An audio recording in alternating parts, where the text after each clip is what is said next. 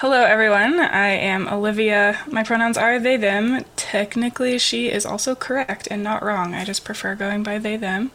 I live in Denver, Colorado, which is a great time. I live out here with my girlfriend. We live in the city, and I've got two very cute dogs that we live with in like an old Denver historical building. I currently work in social work as a case manager for juveniles, which is also a fun time. My background is in psychology. I'm hoping to go pretty far with that. I'm 26 years old. I have been married and divorced to a man. And now I'm just out here not knowing at all what I'm doing, which is a lot of fun. So. My name is Becca. I am 28 years old. I live in Danvers, Massachusetts, which is a suburb of Boston, with my husband and my dog. We are currently entrepreneurs. So my husband owns a coffee vending business. I help him with that. And then we also own a restaurant. And other than that, my vibe is just kind of doing freelance things and finding things to fill my time with that I enjoy and that can maybe make me money sometimes, which is a very different place than I thought I was going to be. I got a degree in music education. I was a music teacher for 4 years, and I left at the end of the 2020 school year, which I found was very good timing. My pronouns are she, her. And yeah, that's all I could think to say about myself. I'm going to edit that's so a great much of first this out. episode, everyone. Oh my gosh. The first few are probably, going to be a lot of editing. Although, I don't know, sometimes it's fun when it's just like two people being absolutely ridiculous. Listen, we're both awkward and weird and strange. Yes, and so if you're listening, if you're one of the two people probably listening to our first episode, please bear with us. We're really trying so hard. I literally hope nobody ever hears this. Nobody ever listen to this ever. Okay. All right. Shoot. Okay, we should talk about how we met. Yeah. Okay, well, I want to tell my side of the story because I think it starts much sooner than yours. So Liv and I met through through a mutual friend named Abby, who is really delightful, who we love a whole lot. And lovely human. Oh my gosh. I think it was like maybe 2021. I don't know, Liv. It was like when you were in the midst of your post-divorce transformation year, like becoming a bad bitch. And Abby just mentioned me to you. I don't remember why, but she was like, oh my gosh, I really think you would like my friend Liv. And she showed me your Instagram, and I started following you on Instagram and just like would see you occasionally. And I was like, oh yeah, she's really cool. And and then I started deconstructing, and I just kind of like paid more attention to Liv's social page and realized that she was going through some similar things. And then I realized, Liv, that you were my bi awakening, which I don't know if I've told you this yet, but as I watched you, I was like, oh, she's really hot. Why do I think she's hot? Oh, I think a lot of women are hot. Oh my God, what's going on? So I'm still figuring that piece out. This is the best news. Did you not know that? Did I never tell you that? No, that makes me so happy. So thank you for that. I still don't really know what to do with it, but here we are. Well, yeah, so I was secretly Instagram stalking you for like a year and a half before we met, just like 3 months ago. You did say that when we first met. You were like, yeah, I've been following you on Instagram forever. And I was like, oh no, I don't have that many followers. Like, I don't even allow that many people to follow me. And so I was like, oh shoot, like, I feel bad. Maybe I should have been following you too. That's crazy. I also did not know that you deconstructed after you started following me. That's crazy. I think I was in like the very beginning stages of the process, maybe when I started following you, but it was like, I would never have called it deconstruction. Okay, because it's been this way for a while, where I am just really intense on my social media pages, and that's why I started like a whole new Instagram for it, because I was like, I'm pretty sure my friends are tired of this, but that's wild. Yeah, and we met, Abby was like, you have to meet my friend Becca, and I was like, oh yeah, sure, whatever, like, not even really thinking it was that deep. And we met, and I feel like I was like, yes, I like this person's energy. Because we just met, November? Yeah. Like, So like 2 months ago. Yeah. Best friends now. Yeah, it was like an instant kind of like, oh, I like this person's energy a lot. I feel like, especially now in my life, I'm a lot better at recognizing immediately if I'm going to vibe with somebody or not. Just being able to know myself a little bit better now that I am deconstructed and kind of owning my own personality. And so, yeah, we started walking and talking, and then you started telling me like that you were deconstructed and all of that, and I was like, oh yeah, we need to chat. Nobody else exists. My partner, no. Abby, no. It's just you and me, bitch. I know. We need to talk. Those poor girls, they were just Abby eventually moved from her seat and just went around to talk to your girlfriend. She did. Yeah, she was like, I guess it's just us now. Well, they were very patient with us. I think they liked it. And I think Abby has this thing where she really likes putting people together. She's a very good friend matchmaker.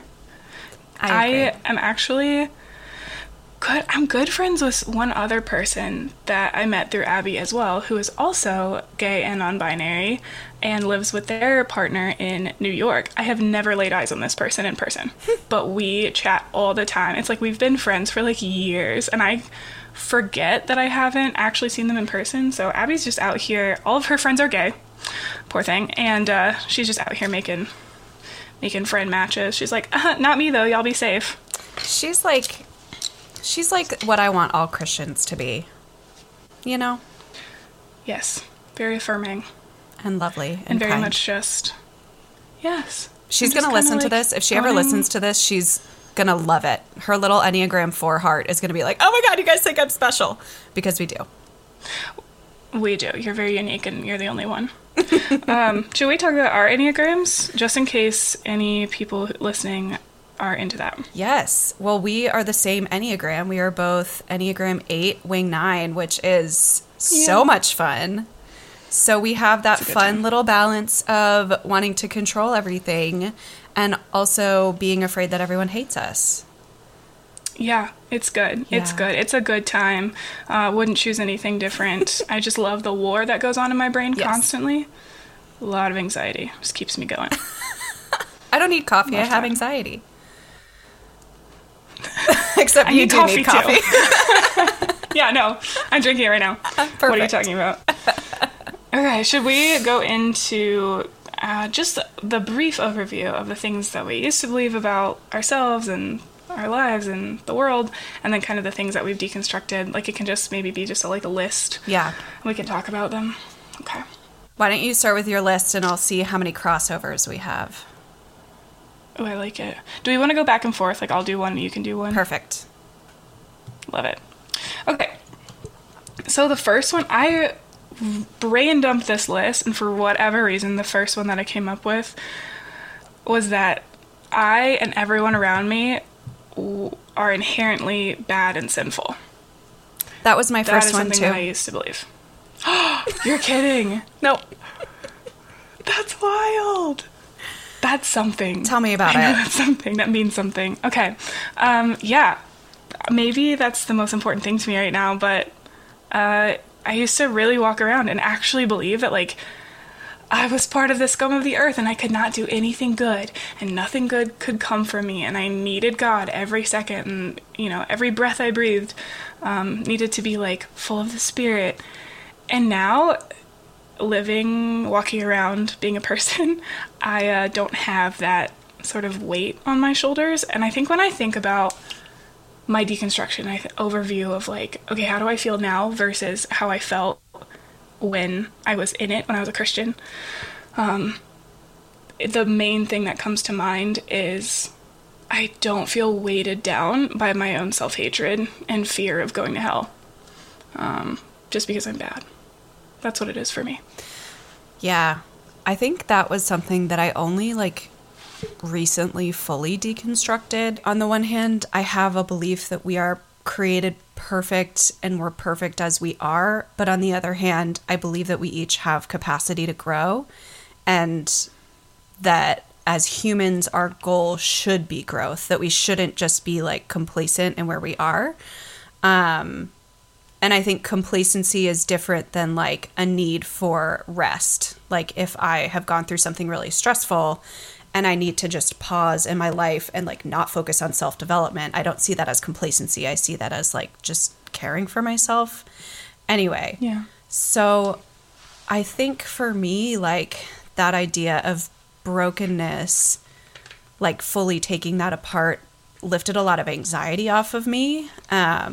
Because anytime when I was a Christian that I would do something wrong, I would be so anxious. And my two responses were either to like completely deny any culpability and try to absolve myself, or I would just totally wallow and I would be unable to move on.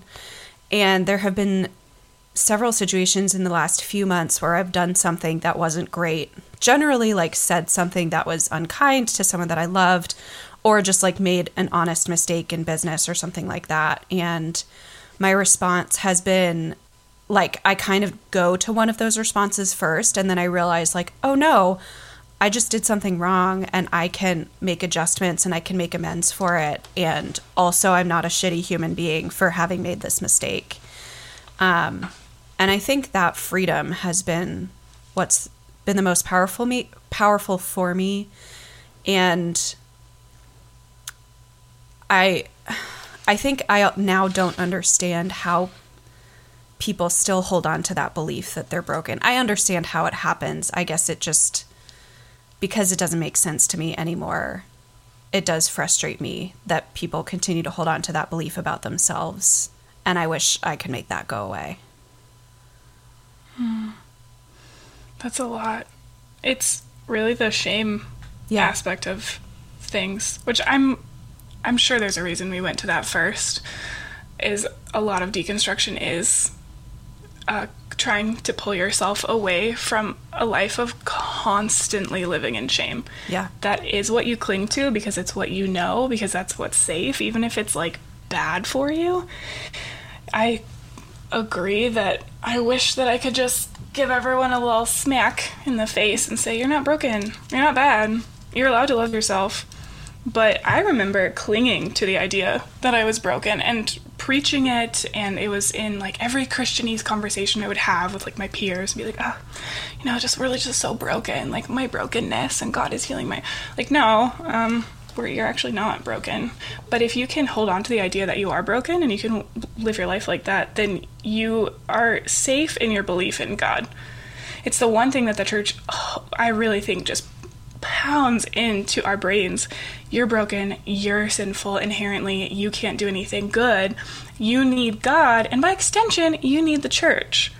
And so if you can believe that in yourself, then you're justified in your belief. And so I think the biggest thing for me, at least, with deconstructing was finally letting that go. And that was really hard because that was my safety. My shame was my safety. Mm-hmm. But it's way better when it's not, and your actual self-love and understanding that, like, just because you make a mistake or you say something wrong doesn't mean that you're bad. It's way better to live out of it. Yeah, it keeps us so reliant on the church and church leaders. By the way, I started reading Jesus and John Wayne, and I am like, did you really? Half a chapter in, and it's just, I mean, I think I kind of knew already, like, the modern evangelical church has been designed for control and power, but it's just opening my eyes to, like, all the ways that has happened. And so then I look at doctrine like inherent brokenness, and I'm like, oh, of course the church is teaching us that we're inherently broken because it's a system that's been built to control people. I don't know that the church has always been like that. I would argue it probably has not. Yeah. Especially with the Jesus and John Wayne book. And listener, if you have not read this book, I highly recommend. I buy this book and send it to people just unasked for. I'm like, hey, you should read this book. You don't even really know me, but read it. And it does kind of speak to, especially in the mid-1900s, where there was just this crazy grab for power and money, and a perpetuation of the patriarchy. Anyway, we could probably we should do an episode going in depth with that, because there's a lot to say. I'm also reading this book called Heretic right now, which is an autobiography, a biography. What's the one where you write it yourself? When you write memoir. it about yourself, I think that's an autobiography. Yes. I think that's when you're like old though. I think a memoir is just kind of like talking about. Oh, okay. No. Yeah. I don't know, but it is a memoir of. Gosh, I don't even know the author, but she talks about that too, where she's like, she goes in depth into, hey, yeah, mid 1900s, like there's a reason the church is the way that it is now, and why people are realizing that that's not okay, and like leaving in droves. Yeah. But yeah. Yeah, we'll have to definitely do a whole episode on Jesus and John Wayne, for sure, and that whole idea of just how the church has been built and designed. It's going to be a 3-hour episode. I have a lot of fun. It's going to be so long. Strap in. Yeah. All right, can I go to the next one on my list? Yes. Please. So this one has been like such a mind fuck for me, especially over the last like 6 months, because it's something that my husband still believes, and he believes like so firmly, and it doesn't bother me. I don't think he's like a bad person for believing it. Okay, what it is Christianity, and specifically the theology that I was taught, which I was raised in a conservative Presbyterian household, so like very much Calvinist and like Lutheran theology, kind of a combo of the two. That theology and the Bible is the only objective truth, and also is infallible. And I remember that was actually one of the first things that started to get my mind going, other than like the tragic event that kind of triggered my deconstruction. One of the first things I was hearing was like, you literally cannot prove that everything in the Bible is true. You cannot prove that Christian theology is accurate. There's no empirical evidence for it. You can certainly believe it, and there's nothing wrong with believing it. And I've had this conversation a lot of times with my husband, and I remember feeling the way he feels. He says, no, I just know. I know that it's true. But I think when you're in it, you're not able to distinguish the difference between belief and knowledge, because when you're in it, the belief is knowledge. And making that distinction for me has been really hard, because now I'm like, well, how am I supposed to know what's true? Because truth is so highly regarded within evangelical Christianity. Wow. Cannot distinguish between belief and knowledge. That's real. And you kind of can't. Like, if you're in that, you have to kind of think that belief and knowledge are the same thing. Because if you don't, oh my God, what's it called? I use this word constantly, and I can't. Oh, cognitive bring dissonance? it out of my brain right now. Thank you. It's the cognitive dissonance that starts creeping in. That was the fourth one on my list. You said something about Bible being infallible. As someone who I went to Colorado Christian University, and I'm going to name drop so many times because I've got a lot of feelings. I went there. If you do not know, Colorado Christian University is in Lakewood, Colorado, and if you graduate from CCU with your undergrad, you have an automatic emphasis in biblical studies. So that means I had to attend a lot of Bible classes, and not only that, I also had to attend a lot of like sessions outside of class. Like on like a Friday night, I'd be going to this session where they're talking about how you can prove that the Bible is true. So I had to sit through, I remember not understanding a word of it, but sitting there, I pull up all of these documents and all of these like all of his references and all of these like historical quote facts, and all of these like, I don't know, I think he referenced the Dead Sea Scrolls at some point. Of course. Have you ever heard, there was, yes, of course. The Q, like it's like the anonymous resource that the Gospels got their information from, like Matthew, Mark, Luke, and John. It's Q. I don't know. I should go and look it up. I've never heard of that. So they actually use a lot of these things to be like, no, you can prove that this is true. What raises a red flag for me is that I sat in like a 2-hour class where they were just doing verbal gymnastics around, no, you can prove that it's true, and here's how. And I'm like, you lost me. You really did. And if you really have to go to that much effort to prove that this is true, then is it? Right. Can you say that the Bible is infallible? And there's even that argument between infallibility and inerrancy, which we should not go into now. But it's like, okay, well, that's another thing. Are we all really just saying, no, but I know, and here's how I know, without actually having any proof? I mean, we are, though. Like, when I was in high school, there was a couple at my church that led an apologetics course, and it was literally weeks of them bringing in all of that, the data. I specifically remember one class where he talked about the birth of Jesus and like the alignment of the stars and how everything that's written in the prophecies about the birth of Jesus and in the accounts of the birth of Jesus can be corroborated with like the position of the stars. Oh my God. And at the time, I thought that was so compelling. And now I just think it's so funny because he used astrology to prove Christianity, which is like super heretical. That really is. You're like, okay, wait. So we can use astrology for this, but not for that. Exactly. Like, you're saying that you can map the exact position of the stars when Jesus was born, but I'm not a Scorpio? Yeah. Like, what are you talking Come about? on, Bruce. Get it. Get with it, man. That's crazy. Well, they really do. And it's so funny because, yes, when you're in it, you're like, yes, this is it. Mm-hmm. This is so compelling. This is proof right here. And it's really just to confirm the things that you're already hanging on to, confirmation bias. But then now being out of it, I'm like, holy shit, would I have believed that bullcrap? And it just seems stupid to me now. And I understand why when I was a Christian and the non-Christians around me would look at me and be like, are you fucking serious right now?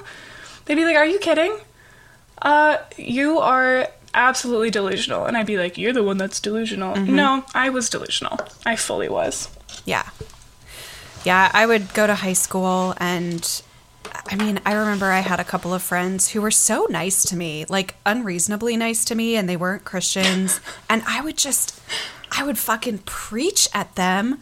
And we would have like lunchroom debates. And I remember in my mind, I was like, it is my job to prove them wrong and to convert them. Yep. And I didn't think at all about, okay, well, am I being kind to them? Am I being loving to them? Am I being a good friend? And they were so nice to me. And I was a bitch. Oh my gosh. Because I thought I was doing the right thing, right? Like I was taught and told, like, you need to bring this message to everyone else in the world because everyone else is lost. And I think I was the one who was lost.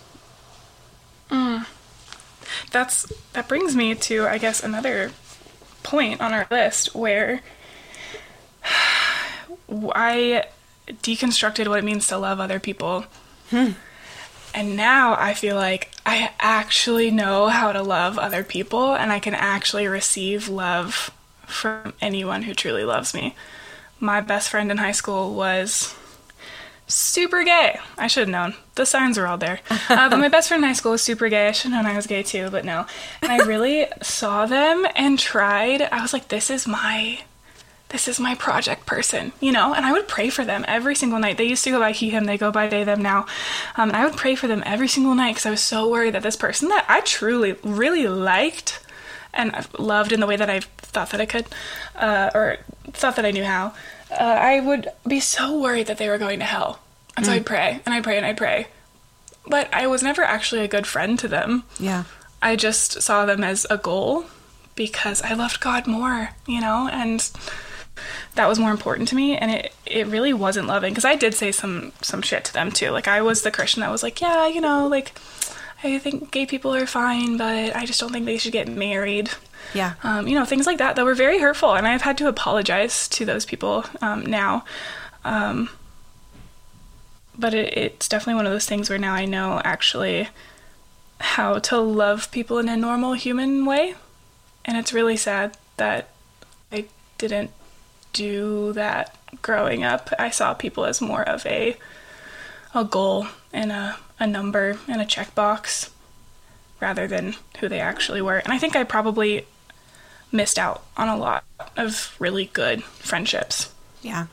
I feel like we're discovering like new podcast topics as we're talking today. Like we could take each one of these things that we've deconstructed about ourselves and talk about them for like an hour and find books about them, and which is exciting. We could do this forever, for the rest of our lives, Beck. Literally forever. You and me. I'm only planning on living like 10 more years, so that's not like a very long time. What? I don't know. I'm just like kind of over it.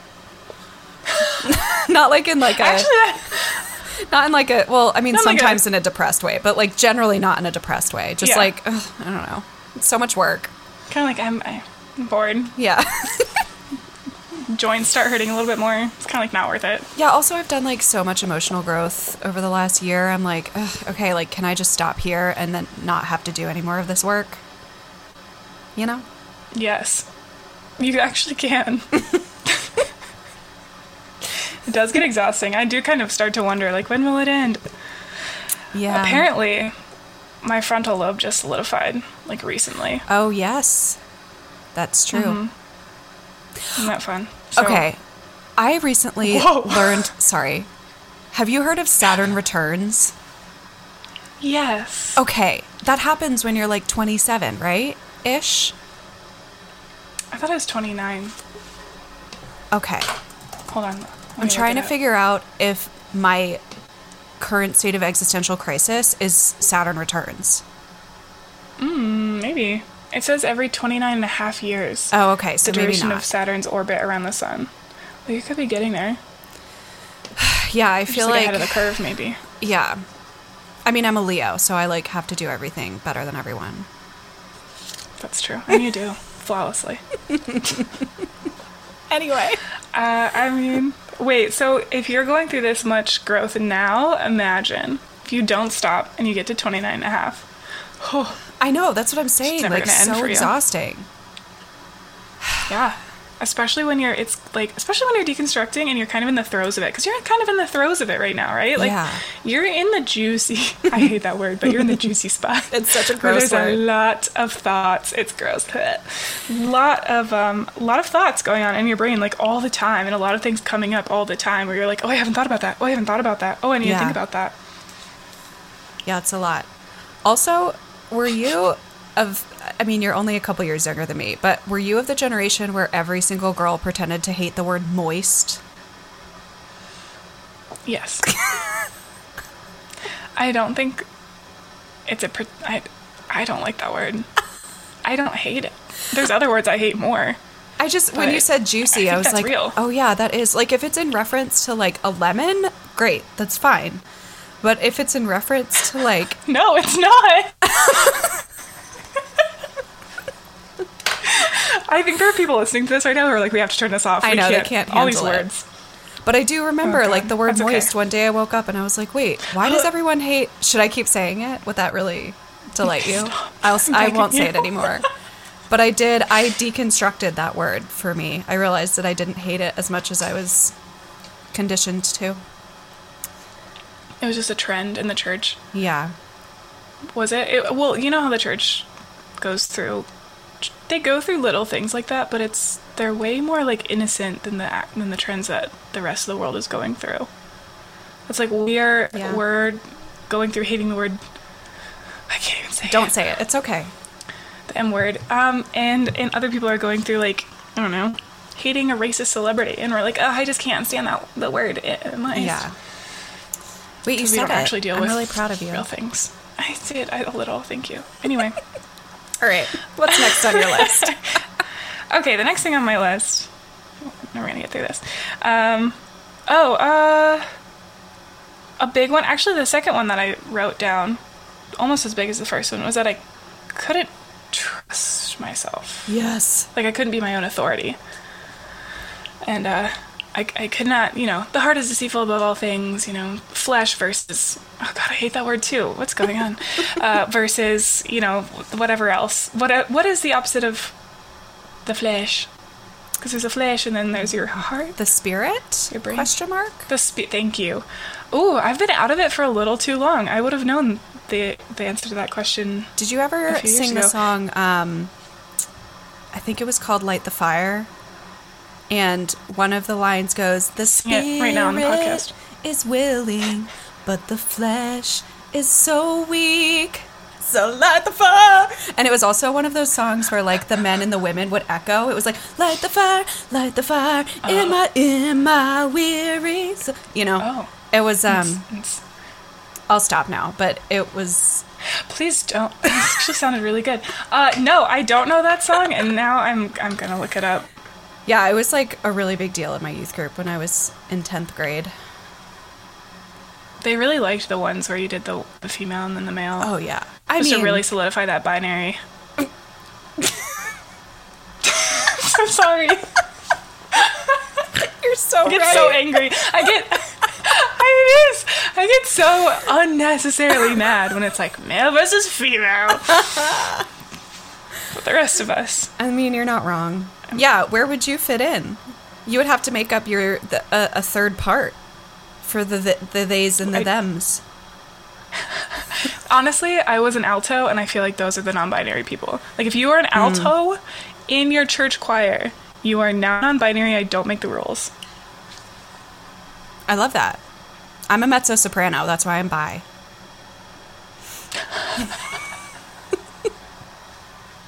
Are we about to classify? All right, lesbians. What are the lesbians? Oh, God. All right, the gay men. Who are they? The gay men are the tenors. Probably not. Yeah, probably. No, actually, no. You know what? The gay men are the baritones. And all the kids who we thought we were gay but actually weren't gay are the tenors. Like the metrosexuals. Oh. I don't think we can say that word anymore. Oh, we can't? Oh, okay. I'll edit that out. Hold on. No, I don't think you should, because listen, I think that is so funny because I used to use that word and I actually really like that word. Is it offensive? It's one of those things that no, it's not. I don't know. Maybe it is. It was one of the words that they would use kind of back in the early 2000s to be offensive. Like, it is offensive when you, like, okay, the show Castle. Yeah. I don't know if you watch that show. Abby watches that show. The main character made fun of another main character. She made fun of him by being like, "You're so metrosexual." And he was wearing, like, a scarf. And she was like, "You're so metrosexual." And I was sitting there watching this for, like, the first time in years, being deconstructed and gay, and I was like, I feel like that's not, it's not okay. I feel like that's offensive. But there are, like, people who I would describe as metrosexual because of their style only. And I wouldn't mean it in a derogatory way, but perhaps because it has a history of being used. This is really interesting. Are you Googling is metrosexual offensive? Yeah. Mm-hmm. It is. Okay, great. It is offensive. It started off as a derogatory term for straight men who were really gay. Oh. Sorry, straight men who are really gay. I don't understand that sentence. Wait, straight men who are really gay? They were just gay. Straight men who appear to be gay? Google is misleading me. No, they say straight men who were really gay. Wait, what? Like straight, What? This Google, like, answer is derogatory. I think, in my view, and this is the last thing I'm going to say about it, because we're going way too far into this. My view is that the word metrosexual is a derogatory term for either straight men who are just more feminine, which is totally fine, who cares, or gay men who maybe, like, are out of the closet. All right. Well, you know what? Yeah, anyway. I learned something today, and I will no longer use that term. I was going to say casually, but at all. I just will refrain from it. Sort of like the term moist. Fuck you, Becca. Fuck you. Okay. All right. I think I'm going to have to pray about whether or not I'm going to edit that section out. You're going to have to pray about it? Yeah, for sure. God's going to be like, leave it in, leave it in. Actually, she is going to be like, leave it in. It's, like, hilarious. Okay. What's next on your list? Let's move on. All right, let's see. Actually, I had next on my list that evangelizing to people is more important and sometimes different than loving people, which we kind of already talked about. A big one is that people who have walked away from the faith are lost. And this was, like, a big thing for me when I was first deconstructing, because I would have conversations with a few trusted Christians in my life where I would like describe what I was going through and like the doubts that I was having. And I would say things like, I don't think I'm letting go of the faith, but if I am lost, then scripture tells us that Jesus goes after his lost sheep. And so if I am lost and if I am part of the fold, then he will come and find me. And I just spent a lot of time in that space of being like, okay, well, I'm lost. So like, God, come find me. Jesus, come find me. And I was asking for that for a long time. And I mean, my experience is my experience. I don't feel like whoever God is did come find me. And so there was a season where I was just really angry, and I was like, okay, well then I'm just going to reject everything to do with God and Christianity. And because this is someone who I've asked for help and who has told me that I can trust him, and I've been, what was the word that I would use? Oh, abandoned. Like I believed that God had abandoned me. And now I still kind of feel like that sometimes, but I've deconstructed the belief that people who don't believe in God or believe in the brand of Christianity that I was given are lost. In fact, I feel like I've found myself so much more in the last year than I ever did in 27 years of being a Christian. So that's been an interesting one to kind of like toy with in my brain. I like that one. I have not thought about that. It is interesting that you sat in the space of, well, if God, actually cares and is actually going to come after that lost sheep, then here I am. Mm-hmm. Come find me. And I think a lot of Christians I have this little voice in my head that's still like a Christian kind of asshole, and is arguing like, oh, well, that's you testing God. Yep. And if you're gonna test God, he's not gonna take the test. He'll leave you out there. I'm like, okay, well, good for him. Probably good that I left him. Right.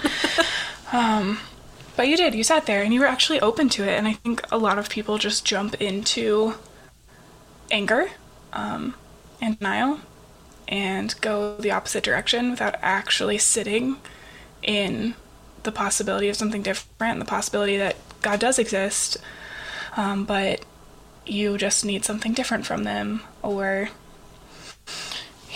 I don't know. Yeah, I think I did feel a lot of that, like, anger and frustration and confusion.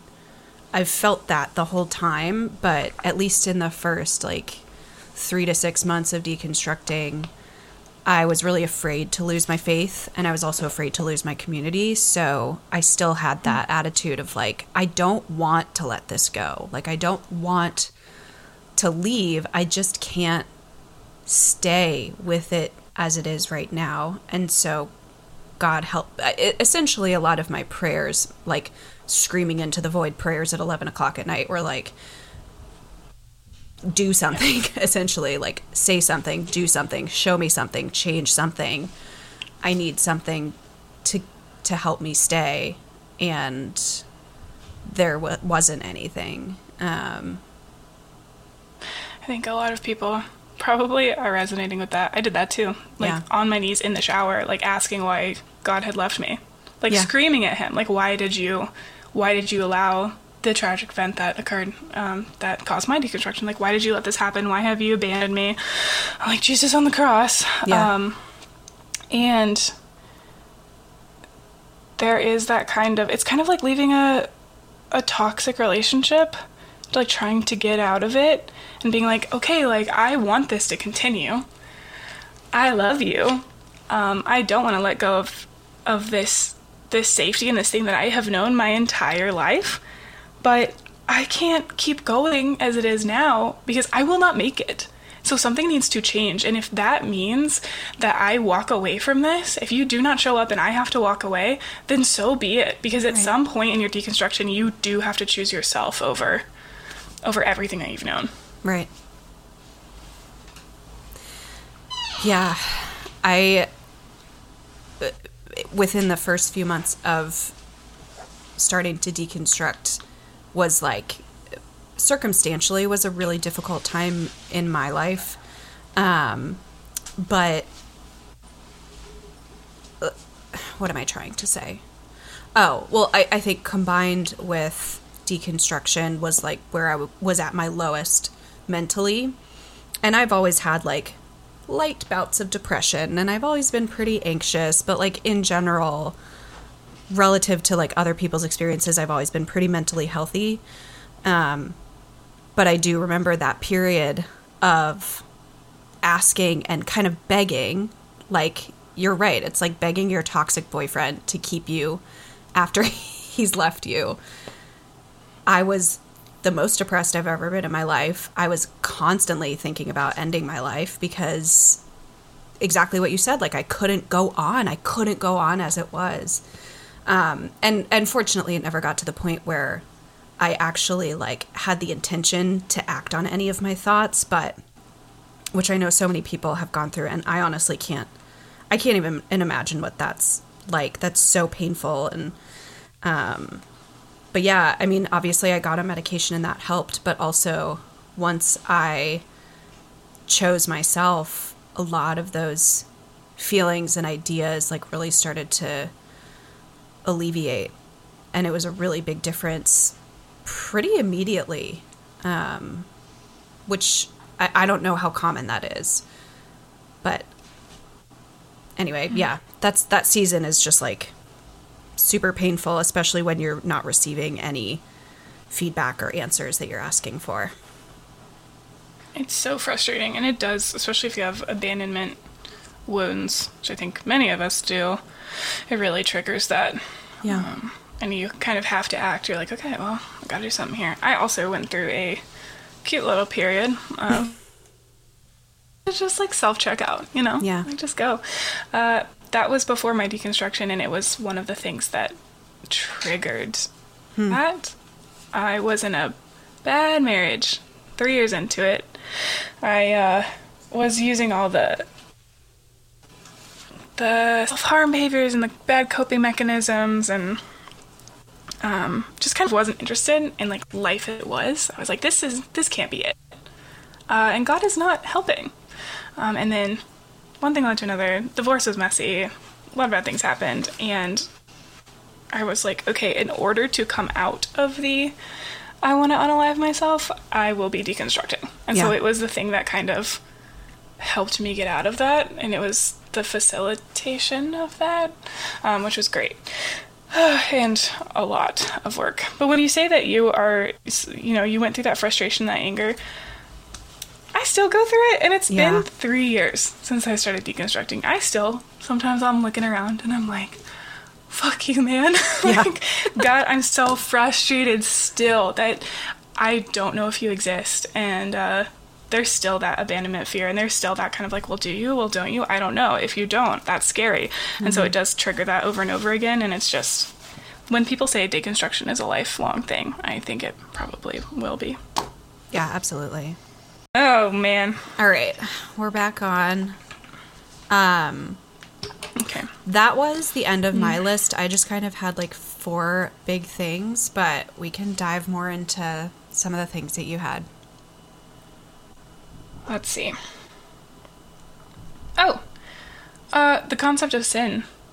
Oh, yeah. Which kind of goes along with the concept of being inherently bad and sinful, but the actual concept of sin itself, which I hate the word. Not a fan. But if we have to use the word, then I think I sent this to you a few weeks ago where someone said this, but sin being not something bad that you do that affects your worth as a human, but rather something that does not align with your specific truth. Love it. Yeah. Love that definition. I don't use the word sin just because it is very Christianese and very triggering. And I don't think normal people, like outside of religion, use the word sin. I have not encountered anybody. No, I think other than like joking, like, sin, oh, I'm such a sinner, I'm going to have a piece of chocolate cake, which, can we just for a second talk about how people talk about food as having value as good or bad? Because fuck that. Yes, fuck that shit. Coming out of the holidays, I'm like, oh, eat, drink, and be merry, baby. Mm-hmm. I mean, in fairness, I am eating much better now because I ate like shit during the holidays because my body felt like shit. But it's not like a worth thing, which is nice. That is nice. We should probably go into like almond moms. Have you heard of that term? My mom is an almond mom. Yeah. Yeah. My mom, I was going to say she was, but she still is. We were an ingredient household. I ate chocolate chips in the middle of the night just to feel something. I'm just imagining little like 8-year-old Liv behind the couch like yum yum yum yum yum. I was a little chocolate chip gremlin. Oh, I love that. Led to the eating disorder. Ooh, was super fun. spicy. Oh, yeah, we got it all. You need to talk about sin? You want to talk about sexuality? You want to talk about eating disorders? We have got it all. Oh, yeah. One-stop shop for all the things. Oh, my gosh. But yeah, sin being something that is... Because my mom, and this is also a story for another day, but my mom and I had a good little conversation before the holidays about how I am sinning by being gay.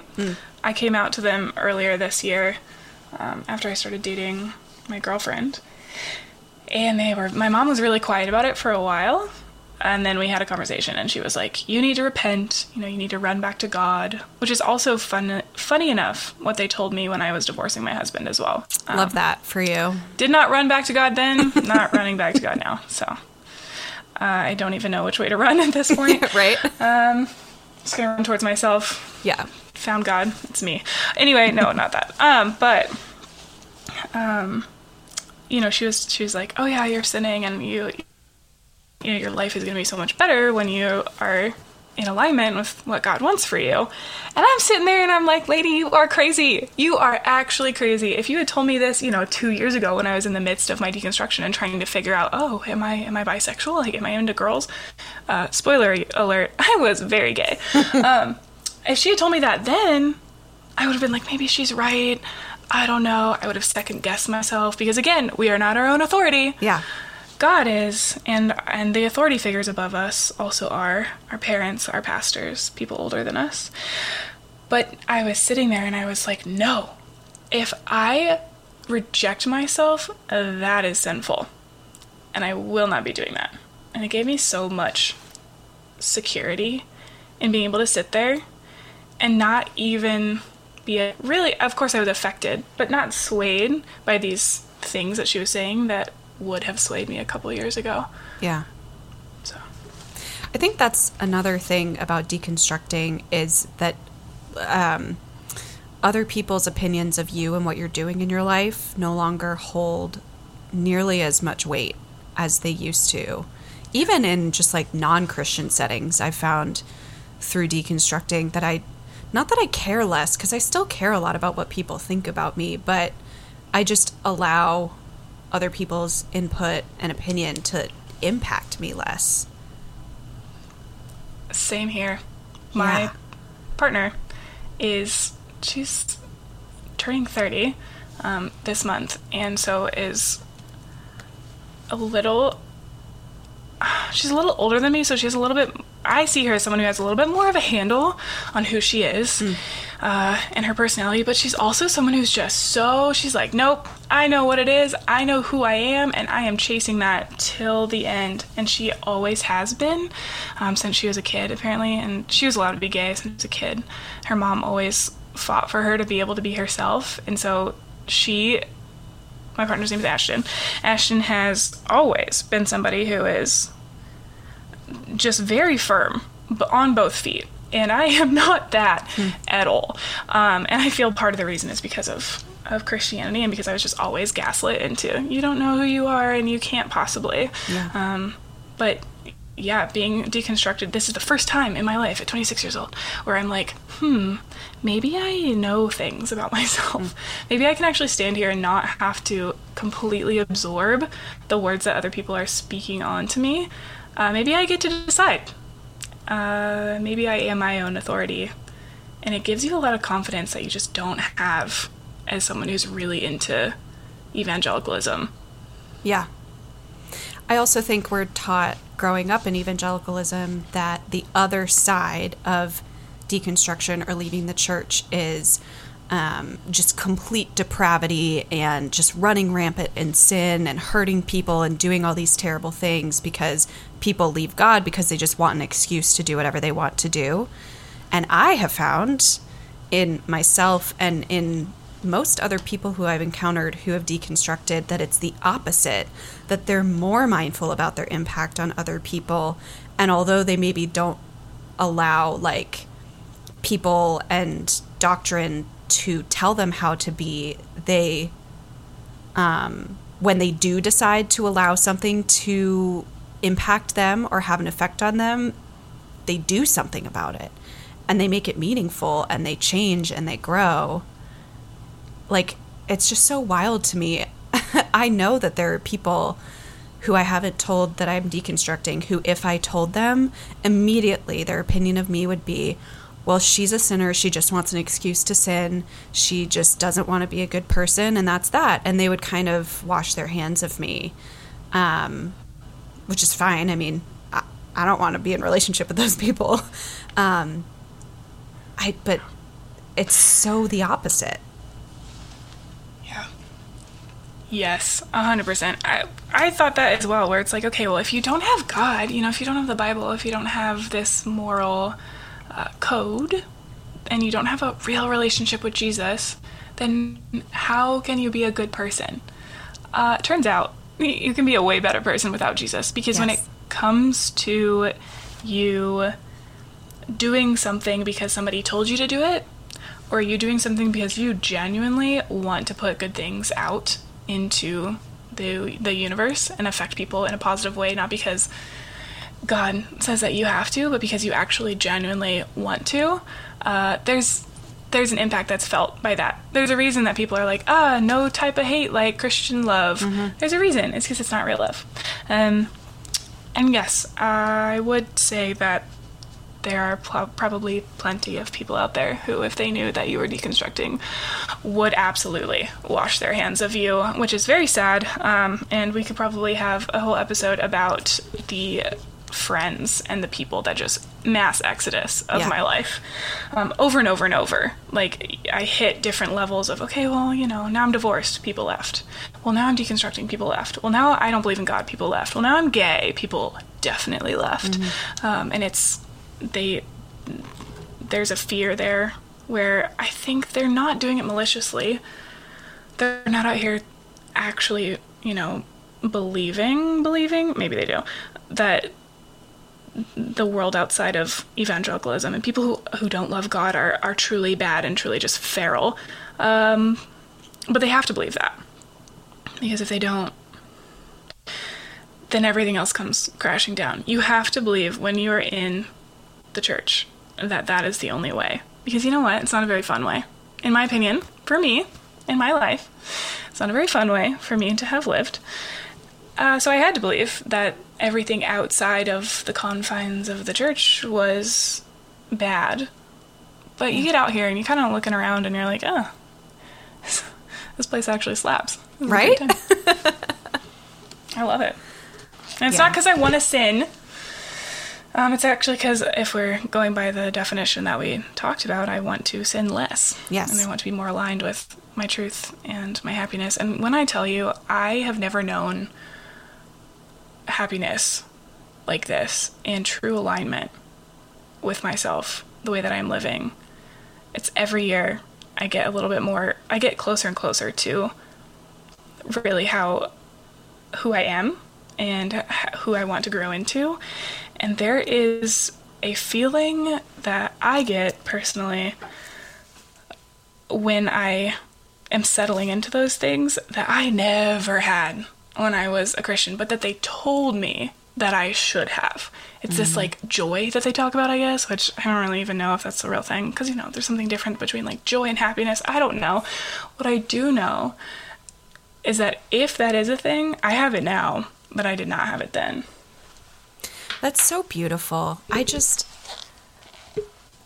being deconstructed, it's so delightful for me to hear someone else say that and not feel sad for them, but to feel so happy and excited for them. You know what I mean? Like, if I were a Christian right now still and I heard you say those things, my inner thoughts would be, how sad for her. Like, I'm sorry, I'm using the wrong pronouns. How sad for them. They are experiencing something that's not true and that is fake and that is false, and they're duping themselves into believing that they're experiencing joy and peace when you can't experience that outside of Christianity. And how sinister is that? Like, it's not intentionally sinister, right? But like, no. Oh, that gives me chills just imagining myself thinking that about you. I definitely was one of those people who would have thought that about you if you were saying that. Right. It's so sad, and I only understand now on the other side of it how people actually saw me and viewed me when we would say those things. Like, oh, you can't, experience peace outside of Jesus. Yeah, I can. I'm doing it right now, and it's great, and I can experience peace. And like, I was a anxious wreck as a Christian. Not that I'm not one now, but, less. But sometimes I question myself, because I'm like, okay, if Christians believe that I am the one who's experiencing something fake, and I believe that they're the one who's experiencing something fake, how can we know? And the difference is, I have experienced both. They have not. Yes. And I always try to remember that. Helps ground me. Yeah. And also, I've been thinking this a lot lately. If what I'm experiencing is fake and what I was experiencing before was real, I don't want the thing that's real. Ooh. Maybe this is like really immature to say. I honestly don't know, but I would rather live in ignorance and feel as though I am authentic and loving to other people and truly feel that peace and joy within myself, than live a true experience, an objectively true experience that's shameful and painful and confusing and abusive. But Becca, what about the afterlife? Oh my gosh. I've been thinking about that so much lately. Oh no.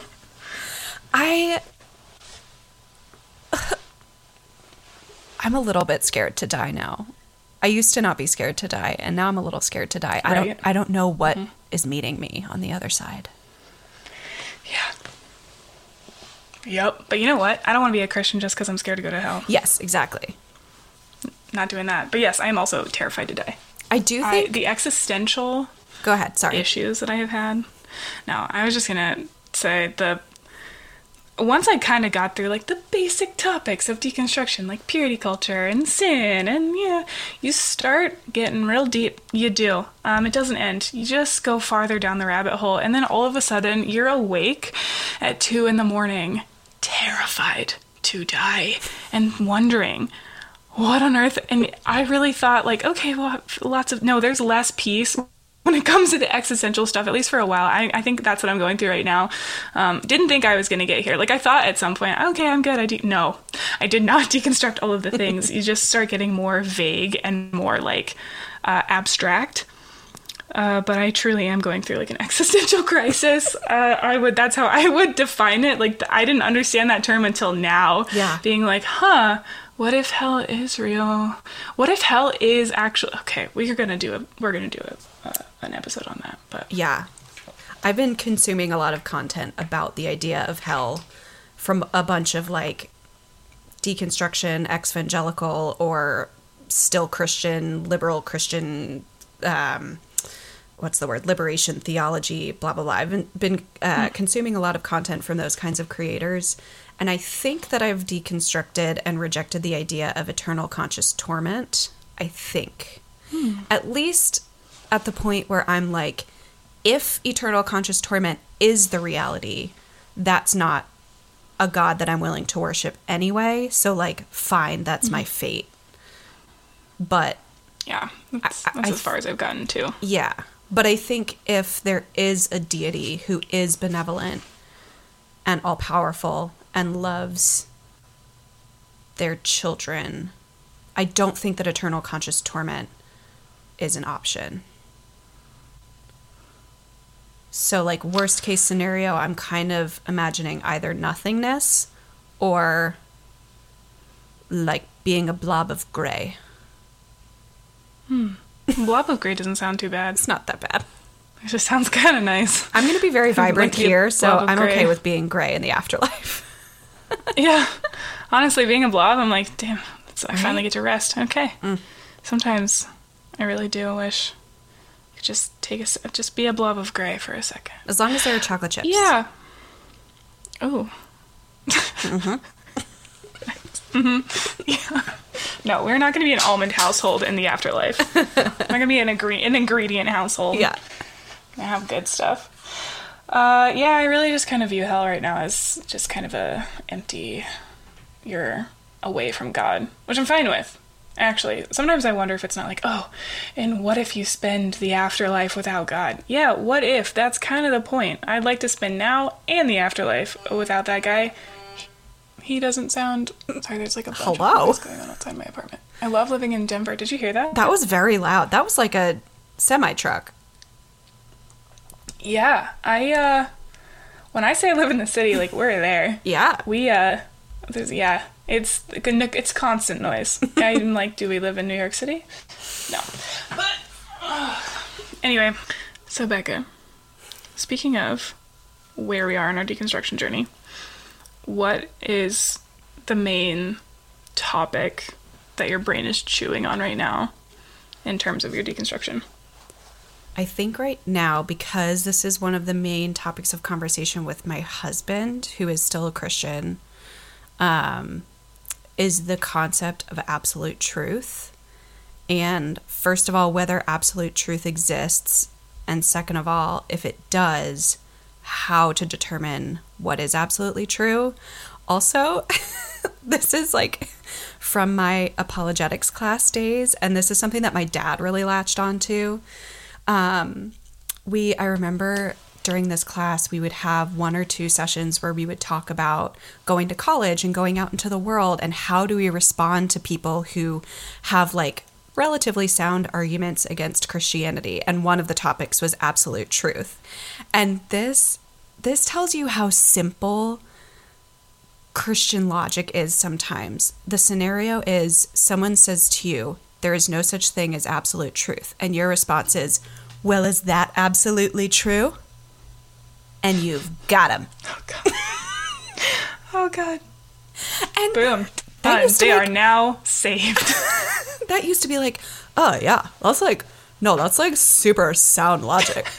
No, that's like really good, bro. You like got me. Like, that's like so profound. Wow. No, like it wouldn't have even. I didn't so even right. think of that, bro. Can you pass me that blunt?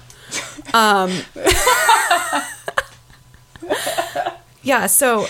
Yeah, Christians think they are actually doing something with that, huh? Yeah. I really used to think I was doing something with that one. We all did. Yeah, but anyway, so yeah, I'm thinking a lot about truth and the idea of like individual truth, which evangelical Christianity like totally scoffs at. The idea that like everyone's truth is different. People are like, that's so stupid. That's so like, I don't know. I hate the Christian attitude towards it. But yeah, that's the big thing for me. Big T truth versus little T truth. Yeah. How about for you? Those are categories. Mm-hmm. Oh, God.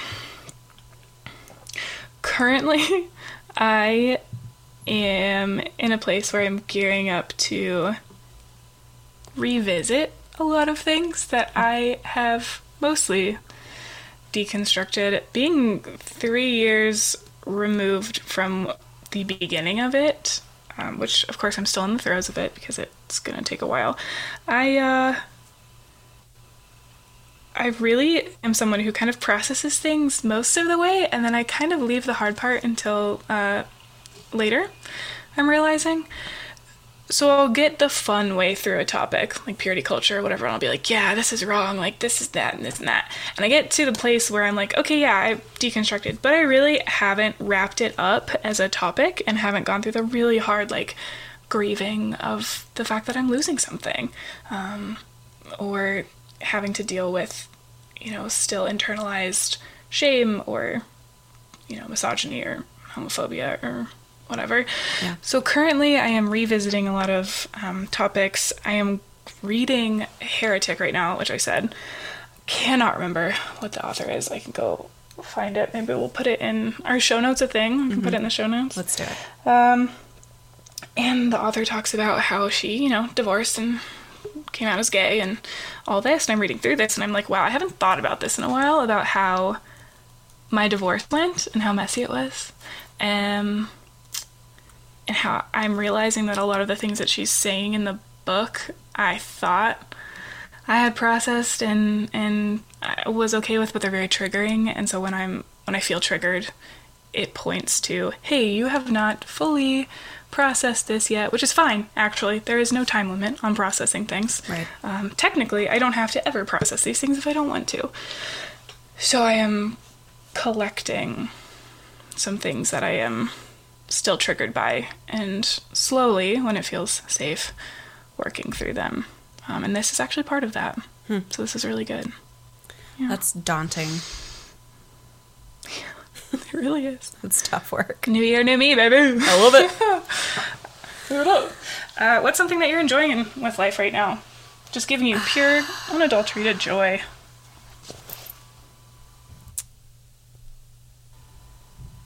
I'm trying to think of, like, there are a few different Nothing. things. Absolutely nothing. I hate my life. Okay, this is maybe going to be a little bit gross. Not too gross. So, I'm ready. a couple of months ago, we got... I swear to God if you say moist again. No. No, but I am going to talk about bodily fluids, like, very briefly. Okay. I'm looking forward to it. A couple of months ago, we got a juicer for free from a friend of ours. We have, like, a giveaway page, actually, through our church. So church really is still serving me. We got... The juicers. Yes. The household appliances. Exactly.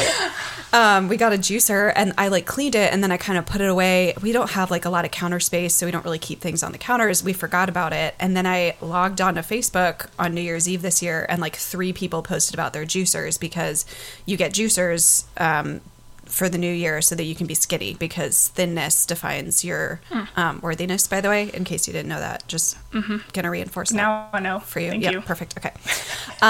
Anyway, I had, like, forgotten about it, and I was like, oh, I actually really, like, I really enjoyed juices in the summer between my senior year of college and when I started teaching. I worked at this, like, teeny tiny little restaurant that did sandwiches and fresh juices and stuff, and so I really enjoyed that. And I'll get juices every once in a while. So we took it out, and I got very overzealous at the grocery store and bought just so many fruits and vegetables. I specifically really like beet juice because I enjoy beets in general. They have a lot of antioxidants, and I really like the color. I really like drinking red juice because it makes me feel like I'm drinking the blood of my enemies. So I'm learning so much about you right now.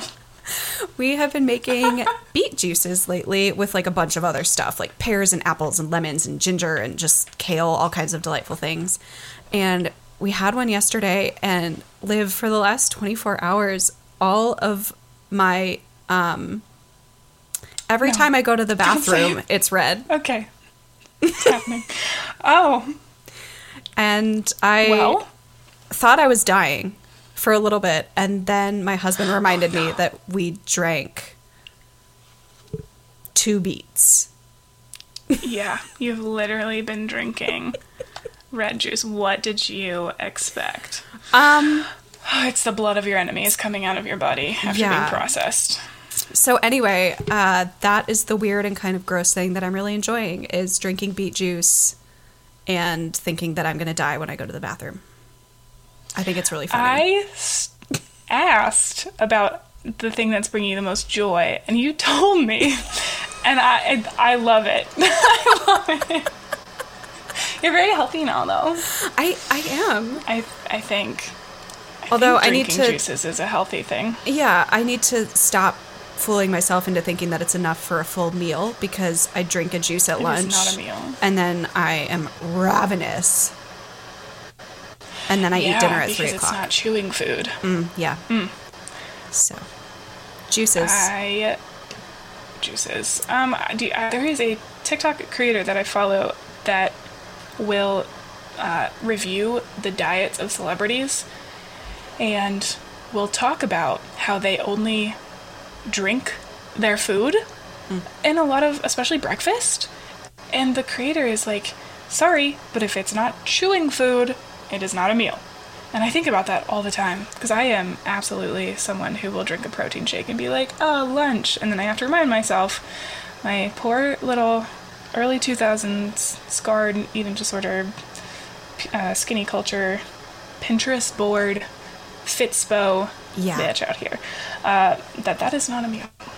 That is just an extra little treat that you get to drink beet juice. Treat for you. Sounds terrible to me, but It has been delightful. What is bringing you the greatest amount of joy? And hopefully it's not as weird or gross as mine.